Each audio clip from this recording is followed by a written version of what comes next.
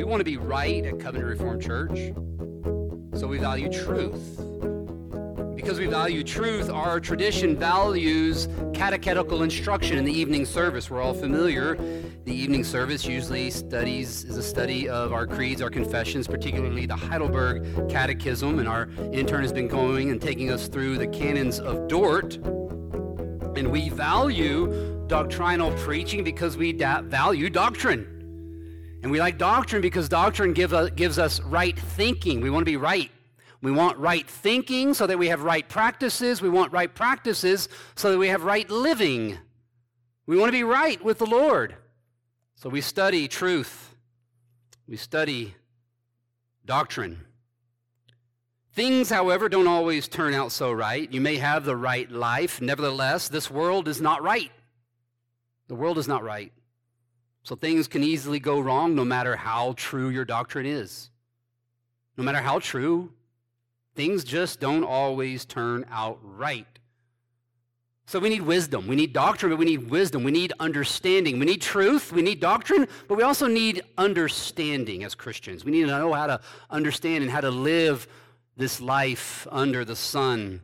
So it's valuable to study wisdom as well as doctrine.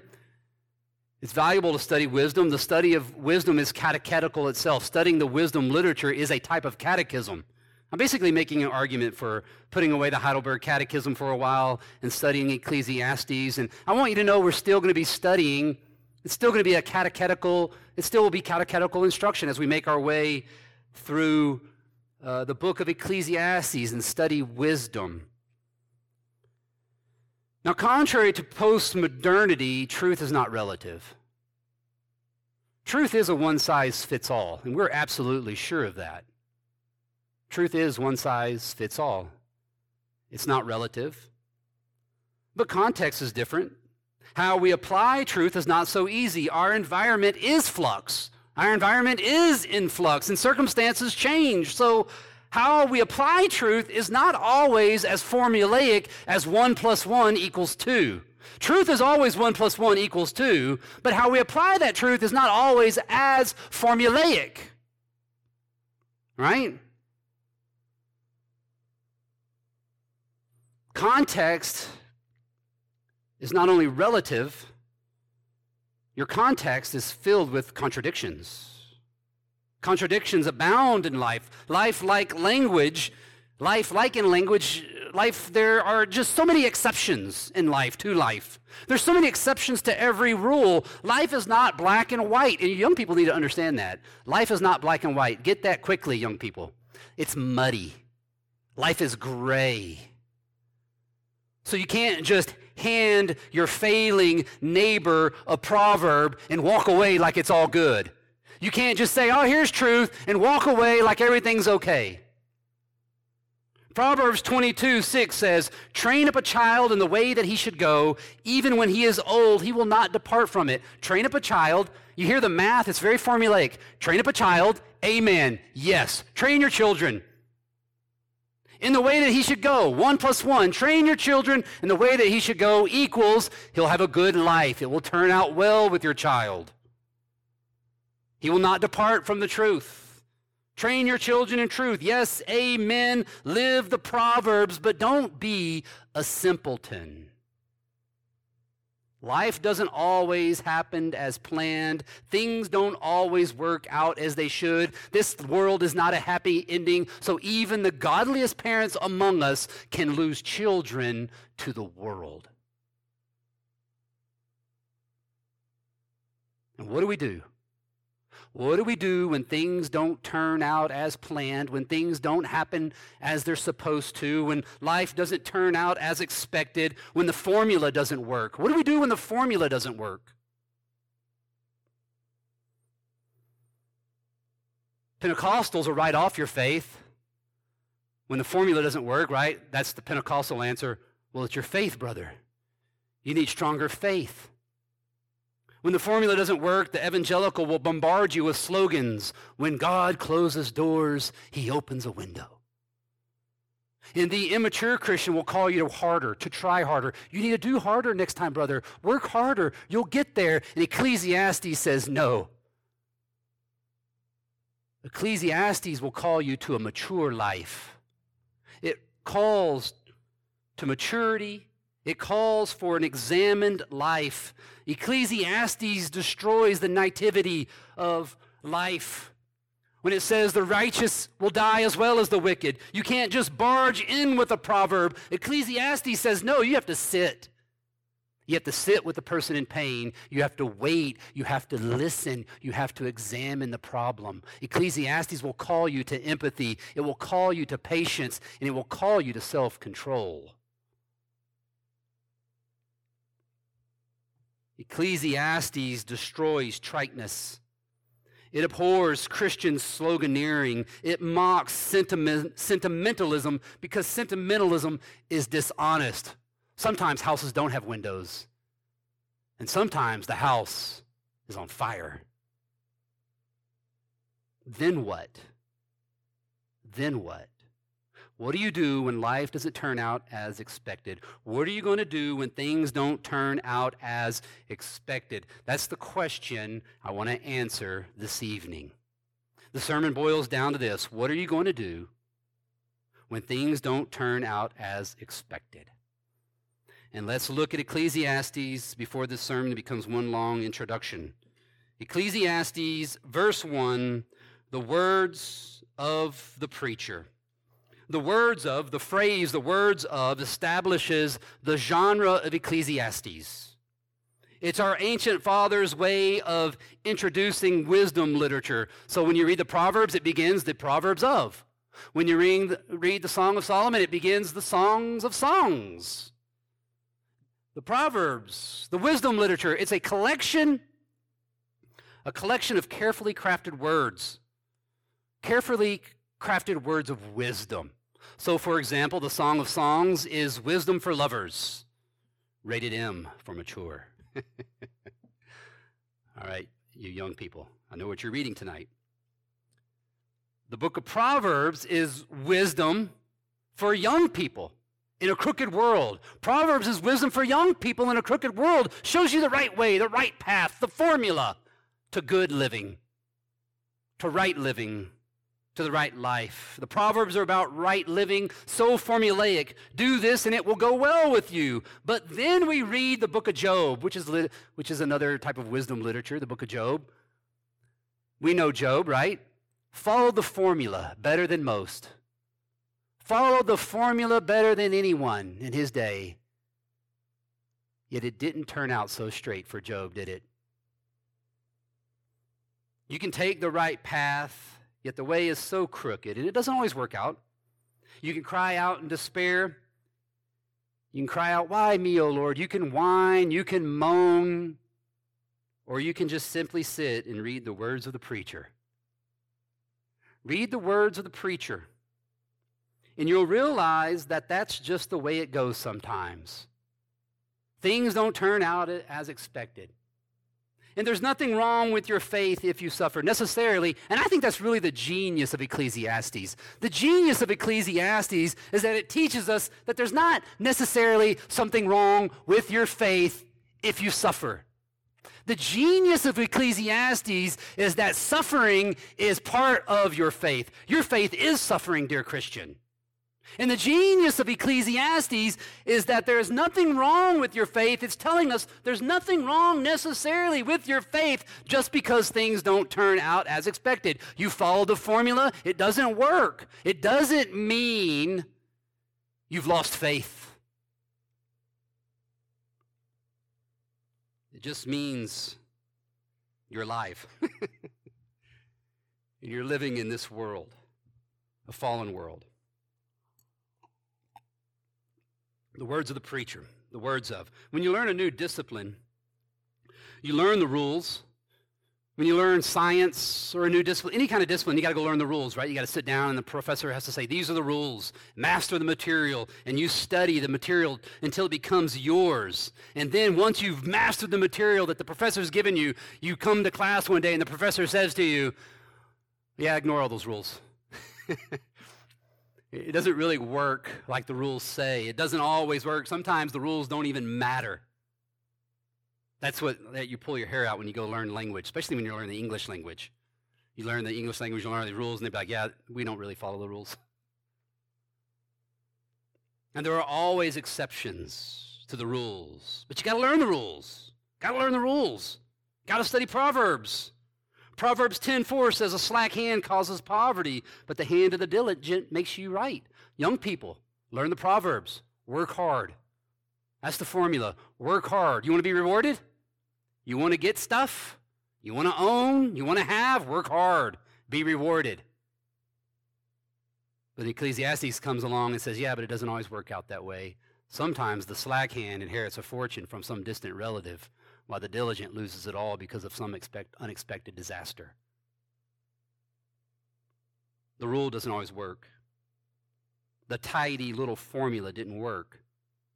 You should abhor tidy little formulas. If anybody puts anything in a perfect little box with a tiny little bow and says, here it is, here's life.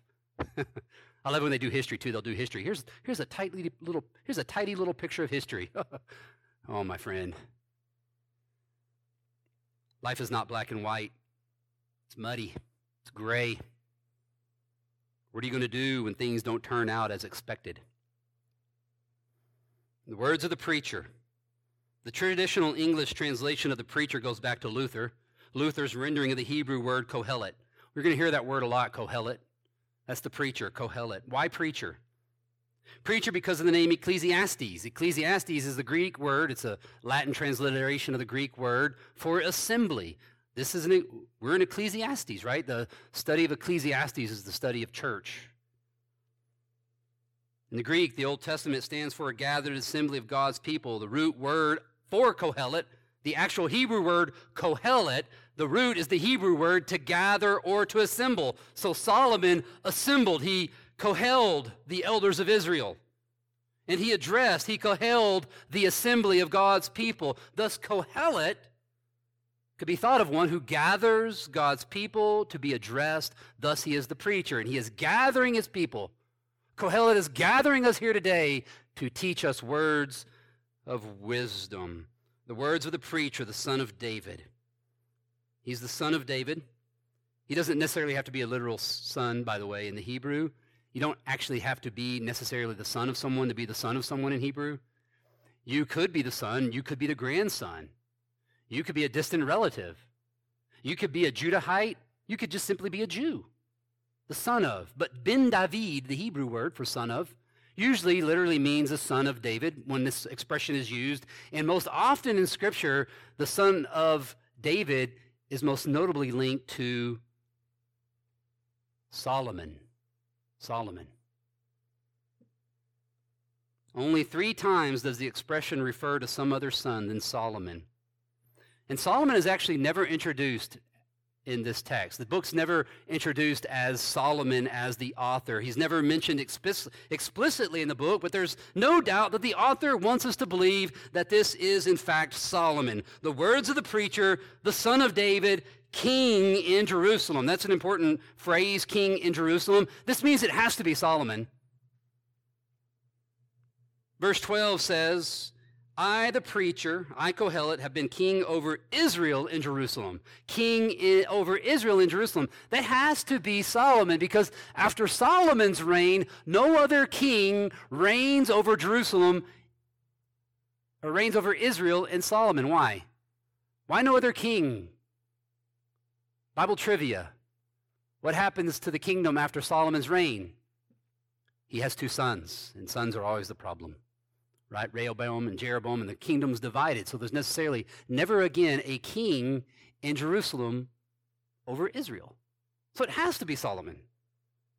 Only David and Solomon ruled in Israel, and there were no other kings. And no other king has the wealth and wisdom that we're going to see in this text, like that of King Solomon. But, however, saying all of that, most scholars believe that it is not Solomon.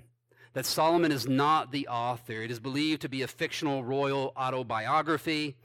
And I don't want to get lost in the arguments. It's safe to agree with J.I. Packer, who said whether Solomon, I quote, whether Solomon himself was the preacher or that the preacher put his sermon into Solomon's mouth as a didactic device, it need not concern us. The sermon is certainly Solomonic because it teaches lessons that Solomon had unique opportunities to learn. So as we study the book of Ecclesiastes, I'll be telling the story through the lens of Solomon. I believe that's how the author of the story wants us to interpret the book. The words of the preacher, son of David, king in Jerusalem. And now a phrase we're going to become very familiar with. Vanity of vanities, verse 2. Vanity of vanities, says the preacher. Vanity of vanities, all is vanity. We're going to get real familiar with this vanity. It's the Hebrew word hevel. Hevel occurs 73 times in the Bible. 73 times in the Bible, 38 of those times are in the book of Ecclesiastes. Hevel literally means air or vapor. It means air or vapor, but it's not that easy to understand. It means really that life is incomprehensible. It means life is unknowable, mysterious, ironic, enigmatic, that is puzzling. It means life is absurd. It means life is short. It means life is empty. Hevel, the author will say, is like pursuing the wind. You can't ever reach it. You can never achieve catching the wind. You can't catch it. Hevel means there's no chance for success in this world. It means life is unpredictable at best and arbitrary at worst. And Hevel is Kohelet's cosmology and anthropology. That's what you have to recognize. Hevel is Kohelet, the preacher's, it's his cosmology. It's what he thinks of the world. The world is basically meaningless. It's absurd, it's unpredictable, but more importantly, Hevel is Kohelet's anthropology. You see, it's the heart of man that's incomprehensible. It's the heart of man that's unknowable, mysterious, ironic, enigmatic, and absurd. And therefore, Hevel is always negative. It's negative. All that humanity is, does, and experiences on earth is negative. The world is devils-filled. Or as Paul writes in Romans, the whole earth, the whole creation groans. And the whole creation groans because it's all vanity of vanities. All is vanity. Hevel is Kohelet's cosmology and anthropology. But it is not. Hevel is not Kohelet's eschatology. Life in this fallen world is hard and confusing, but there is peace in the life to come. The goal is the only constant in life, the goal that we try to achieve. It's the only constant in life. Everything changes, but the goal never moves. The pursuit of heaven is difficult and fleeting, but the joy of heaven, the hope of heaven, is always the same. And it's what gets us through the Hevel. And dear friends, eschatology is not simply about end times. Eschatology is about life now. Eschatology covers our world now. Right now, you have your only comfort in life and in death in your faithful Savior, Jesus Christ. That's eschatological. The truth of Christ is not just a truth for the future. It's not just this hope that we have in the future that we'll have future hope, that we have future life, that we have future hope and comfort, body and soul, but it's the comfort that Christ gives us now. It's not I who live, but Christ in me.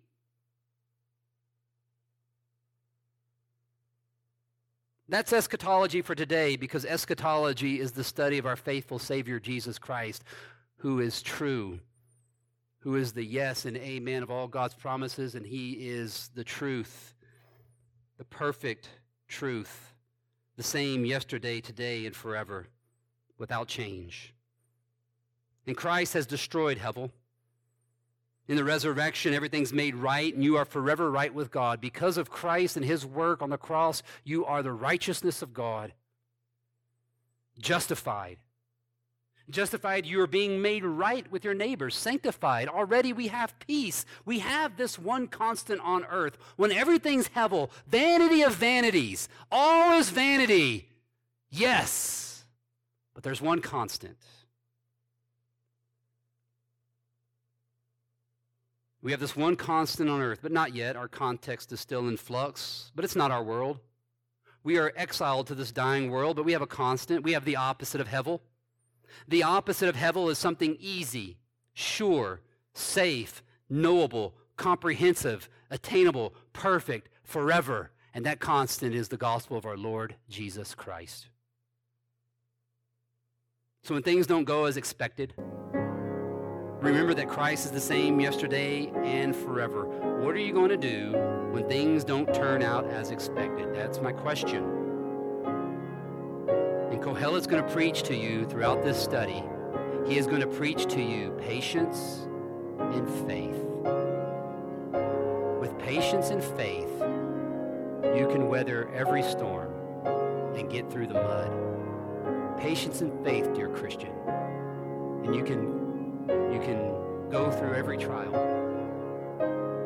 The answer to every trial, to hevel, is to trust Christ and wait for it. Wait for it. Wait for the gospel. Wait for Christ's answer. Wait for it's all vanity, but the gospel is the only constant, and thus Jesus Christ is our only comfort. And how do you live in the joy of this comfort? 3 things. You must know 3 things, but that's the Heidelberg Catechism. And the Heidelberg Catechism is not very far off from Reformed preaching. Christ is our only comfort in life and in death. That is our only hope in this ever-changing world of vanities. In the name of the Father, Son, and Holy Spirit, amen. At Covenant Reformed Church in Missoula, Montana, we sincerely believe God's Word and faithfully teach it. We invite you to worship with us on Sundays. For more information, please visit MissoulaURC.com. That's MissoulaURC.com.